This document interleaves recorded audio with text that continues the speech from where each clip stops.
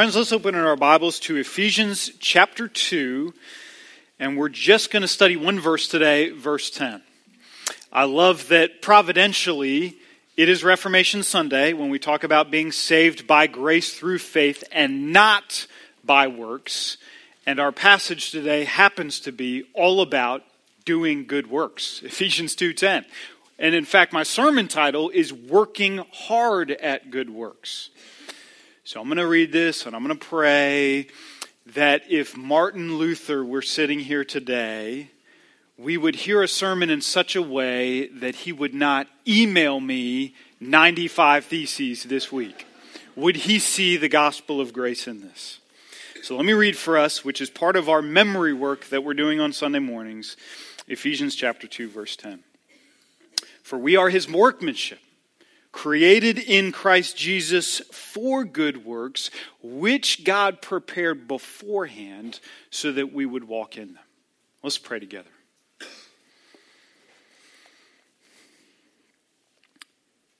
This is all grace. This is all you. It's what you've done to prepare us to this point. It's what you plan to do in us today and tomorrow and until you come again. Let us see it is all God and it is all grace for us to be a church that rolls up our sleeves, that gives generously, that acts sacrificially, that sweats, that bleeds for the kingdom, that works really, really, really hard at doing really, really good things for your kingdom and for your glory forever and ever. Amen. Well, last week we kind of began this passage, right? And we talked about the difference between good works and bad good works. That can be hard to follow, but we said that when we're talking about works in the Christian life, when we read it in this passage, when we're talking about works in general, inside or outside the church, a work is an act of obedience. A work is an act of obedience, and we're making the point that there can be good obedience and there can be bad obedience. Not all obedience, not all good works are created equal. Let me ask you a trick question. A man comes into the church this week and he hands one of our deacons $100 towards mercy ministry. Now, is that a good work or a bad good work? Which one is it? Well, if we're understanding what we've been talking about last week and what we'll talk about this week, we would say to ourselves, I don't know. I don't have enough information. Just seeing the activity that is done does not tell me enough about this person's heart. If this man is not a Christian, and he thinks by giving this $100, he is going to get God's attention. Like God will see the good activity that he's doing, and maybe God will start to dismiss the bad activity he had been doing, and maybe God will come to see that his good deeds outweigh his bad deeds, and he will begin to love this man and welcome him into his kingdom. If that's the posture of this man in giving that money, then the Bible emphatically says that this is a bad good work. It looks like a good work, but it's a bad good work. And we get that from Ephesians chapter 2, verse 8, 2 verses before. For it is by grace you have been saved through faith, and this is not your own doing. Doing, effort, action, work has no part in our testimonies. If you are searching for God, if you are here this morning and are honest about your journey and you don't know where you are with Christ, do not come up in here doing. Do not work hard to achieve or to earn grace. Earn grace is an oxymoron.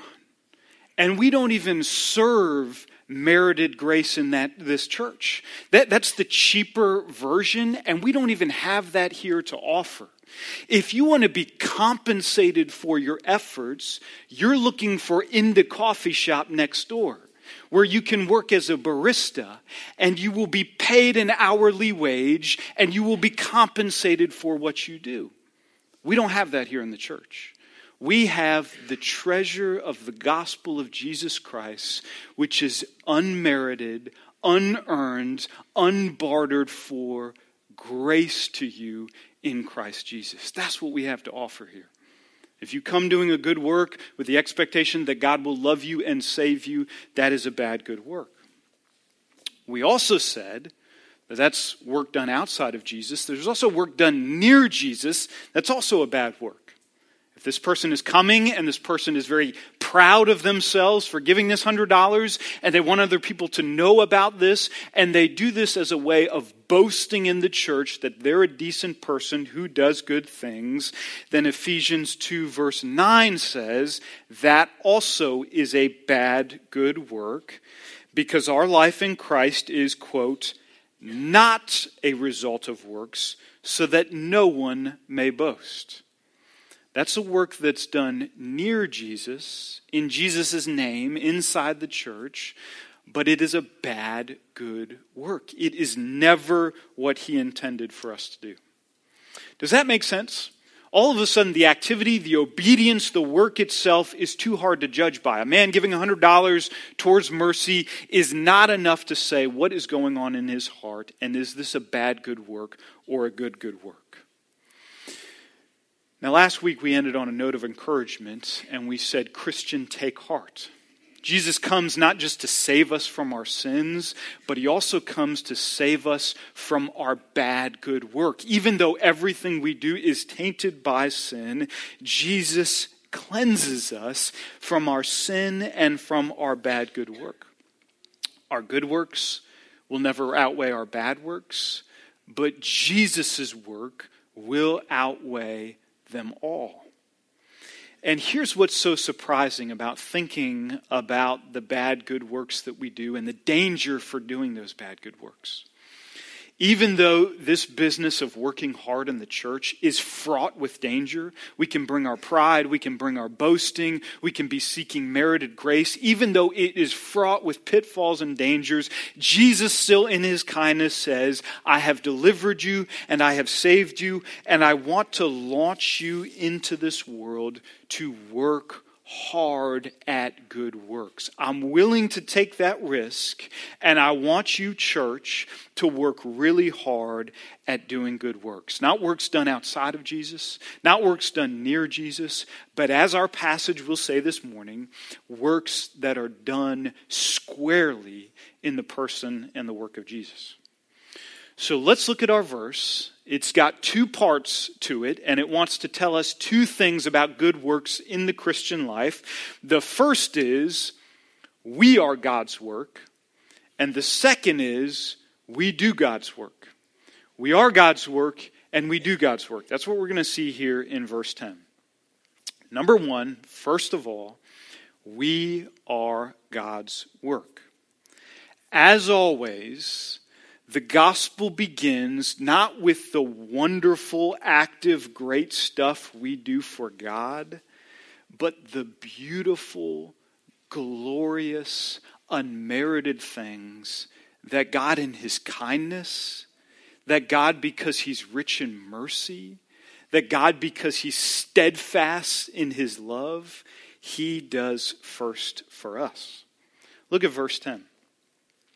For we are his workmanship, created in Christ Jesus for God's good works. We are his workmanship. We are God's masterpiece. We are, according to this passage, God's work of art. Now, Christian, when is the last time you have described yourself as God's masterpiece, as God's work of art? I bet it's been a while. But you find it here in Ephesians 2:10. This is how God is talking behind your back. This is what he's saying about you. This person, this saint, is my masterpiece. God holds each of our lives, each of our stories in his hands as carefully crafted design that he turns around and, according to chapter 3, displays to the watching world. It's a piece of art that he is proud of. Now, I want to chew on that for a second, because as each of us begin to think back over our lives and the stuff that makes us who we are today, I know that we think of a lot of good stuff that is the stuff of masterpieces, but then we also think of a lot of bad stuff that has happened in our lives, and we wonder how the two of those things are going to come together. You think about the good stuff that has made you the man or the woman or the child that you are today. You think about all the things that have poured into that. You have mentors. You have friends. You read good books. You hear incredible sermons week after week. You spend a lifetime in the Bible, not the 15 minutes you did on Monday morning, but the accumulation of the time you spend in God's Word. You get to watch people live out their Christian lives before you. All of these are like a delta. They're streams. They flow into this life, and they make a rich and a beautiful life. That's the stuff of masterpieces. We think a little bit about that. But then I think our minds immediately go to the bad stuff in our lives. Things that we've done that we wish we hadn't done. Things that we've seen that we wish somehow we could unsee. Things that we can't take back. Suffering and sin and addiction and hard home lives growing up and hard home lives now. And that looks like the stuff of art gone bad. That looks like the picture of Dorian Gray. Those are hard pieces of our story. And yet I want you to hear this from Ephesians chapter 2, verse 10. God in his kindness, he takes the whole of it, the bad and the good, he fashions it together, and he says, this person here, this saint, is my masterpiece. This is my workmanship. This is the one who I have designed in Christ Jesus to do good works. There is not a redeemed, born-again, Spirit-filled, Bible-wielding believer who is not now ready in God's kindness for every good work in store for us. The Bible says this a bunch of times, but it's easy to miss. I think of a familiar place, it says this, but we kind of miss what it's saying because oftentimes we use 2 Timothy 3, 16 and 17 as an apologetic for the fact that the Bible is inspired by God, which it is, and this is beautiful. And so we say to one another, all Scripture is God-breathed and is useful or profitable for teaching, for reproof, for correction, for training in righteousness, so that the man of God, the messenger of God, might be equipped for what? Equipped for every good work. Every good work. My workmanship is equipped for. Christian, as you stand this morning, you are equipped in Christ for every good work he has prepared for you. You have been carefully prepared. Your life, the good and the bad things, have shaped the person and the story you are today. You are equipped. You lack nothing. God has done everything in your life needed to make you live a life of good works. Yes, you are tainted by sin. Yes, you will be dogged with boasting. Yes, your good works may not look as neat and clean as the person sitting next to you, but all the same, the first word we say about good work is that you are God's work, and he has done all things well. It's a masterpiece. It's a beautiful, messy thing to behold in the church. You're ready to do these things because of God's kindness. That's the first word about work. You are God's work. You are what God has produced. You are the masterpiece, the workmanship that he has prepared. And once we have that understanding of God and his grace and his kindness in us, we're ready for the second point of our verse, which is we do God's work. Verse 10 goes on to say, after we know that we're designed for good work, which God has prepared beforehand that we should walk in them. So together, verse 10 is saying, not only does God prepare us for our good works, he actually goes on to prepare our good works for us. So like he's over here on the one side and he's getting us ready and he's preparing us and he's making us his workmanship so that we're equipped for every good work. And once he gets that done, then he goes over here to the good works that are going to come our way and they're not ready yet. And so he prepares them and he places them before us so that when we greet our neighbors, when we join a church, when we participate in a life group, when we see needs that come our way, the good works are actually in God's providence already made ready for us, so that we simply need to, by God's power, walk in them. All of a sudden, it becomes crystal clear why boasting, bragging in good works is anathema in the Christian life. Because God is doing everything. He's doing everything on our side to get us ready. He's doing everything on the work side to prepare that for us. He has done everything to make the whole of it ready so that when we roll out of bed tomorrow morning, we are equipped, prepared, and we have the good work to do sitting right in front of us. That takes a lot of work on God's part, and it rules out any kind of boasting that we could have in our Christian lives. Now let me illustrate that with a ridiculous Halloween illustration, okay? This is coming up on Wednesday.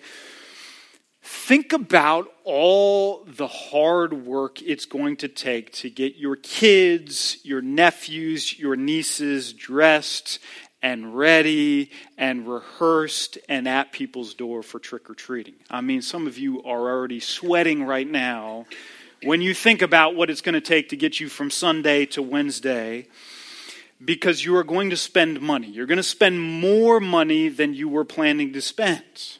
You're going to sew costumes and then they're going to break and you're going to repair them between now and Wednesday. You're going to buy those dumb plastic buckets from the dollar store that you saved in the attic from last year, but you're not going to find them by Wednesday. You're going to find them when you get out your Christmas decorations. You're going to find 20 of them, but you've bought 4 more for this year.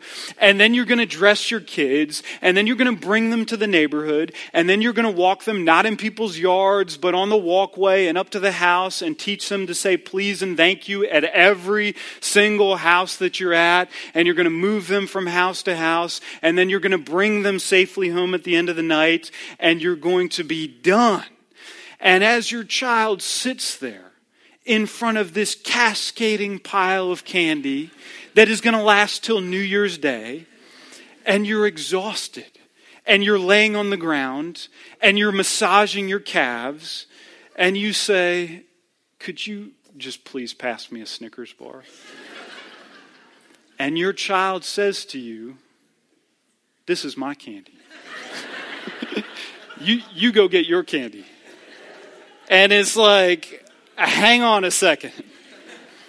Give me that Snickers. That is my Snickers. I will straight flush the rest of that candy down the toilet, even if it breaks the toilet. This ain't your candy, talking about your candy, my butt or finger. This is not your candy. This is my candy. I'm letting you have some of my candy. We do that, right? We're going to do that with our kids. And then you and I are going to turn around and do the exact same thing in the Christian life, right? We're going to say, "Look at me. Look at what I did this week. I did good stuff.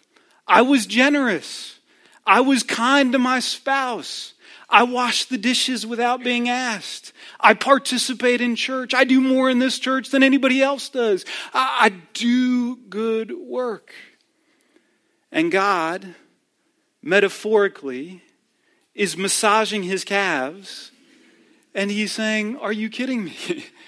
It took a ton of work to get you ready to turn around and do the good works that I prepared beforehand for you to do."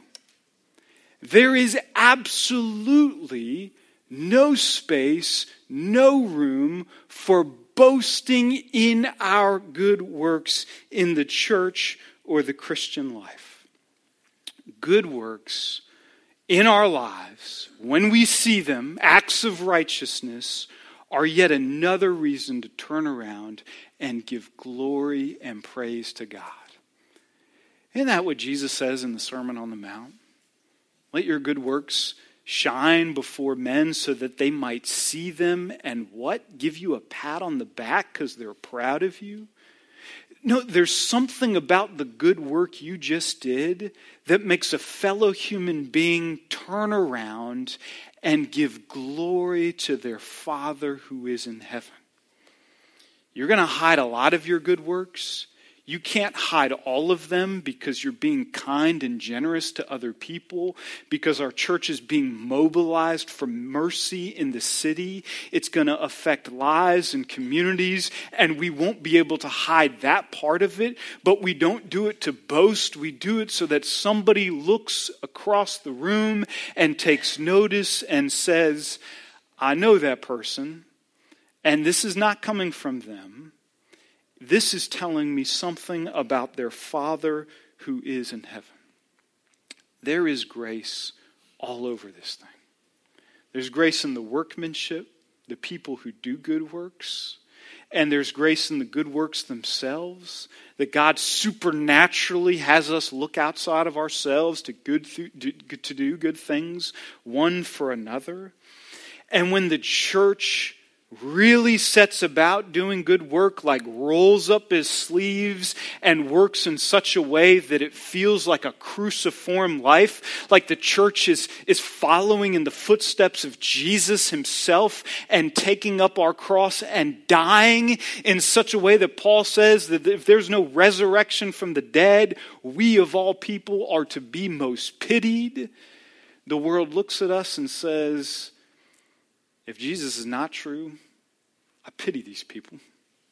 I spent a lot of time and a lot of money and a lot of energy and a lot of Sunday mornings and a lot of life group evenings and a lot of going to a halfway house and a strip club and mentoring and teaching adult literacy, and there's nothing after death, and I pity these people.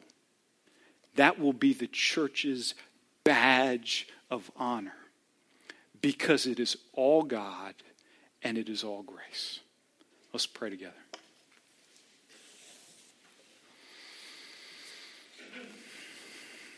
Heavenly Father, forgive us of our boasting, which taints absolutely everything we do. I don't think I've preached a sermon in my life where I haven't hoped that someone would recognize the good work that I've done. Forgive me. Forgive us. We are a tainted people. Would you turn around and mobilize us as the church to do our good deeds before a watching world in such a way that they see that light shining and they glorify our Father who is in heaven? It's all you. It's all grace. Mobilize us, we pray. In Jesus' name, amen.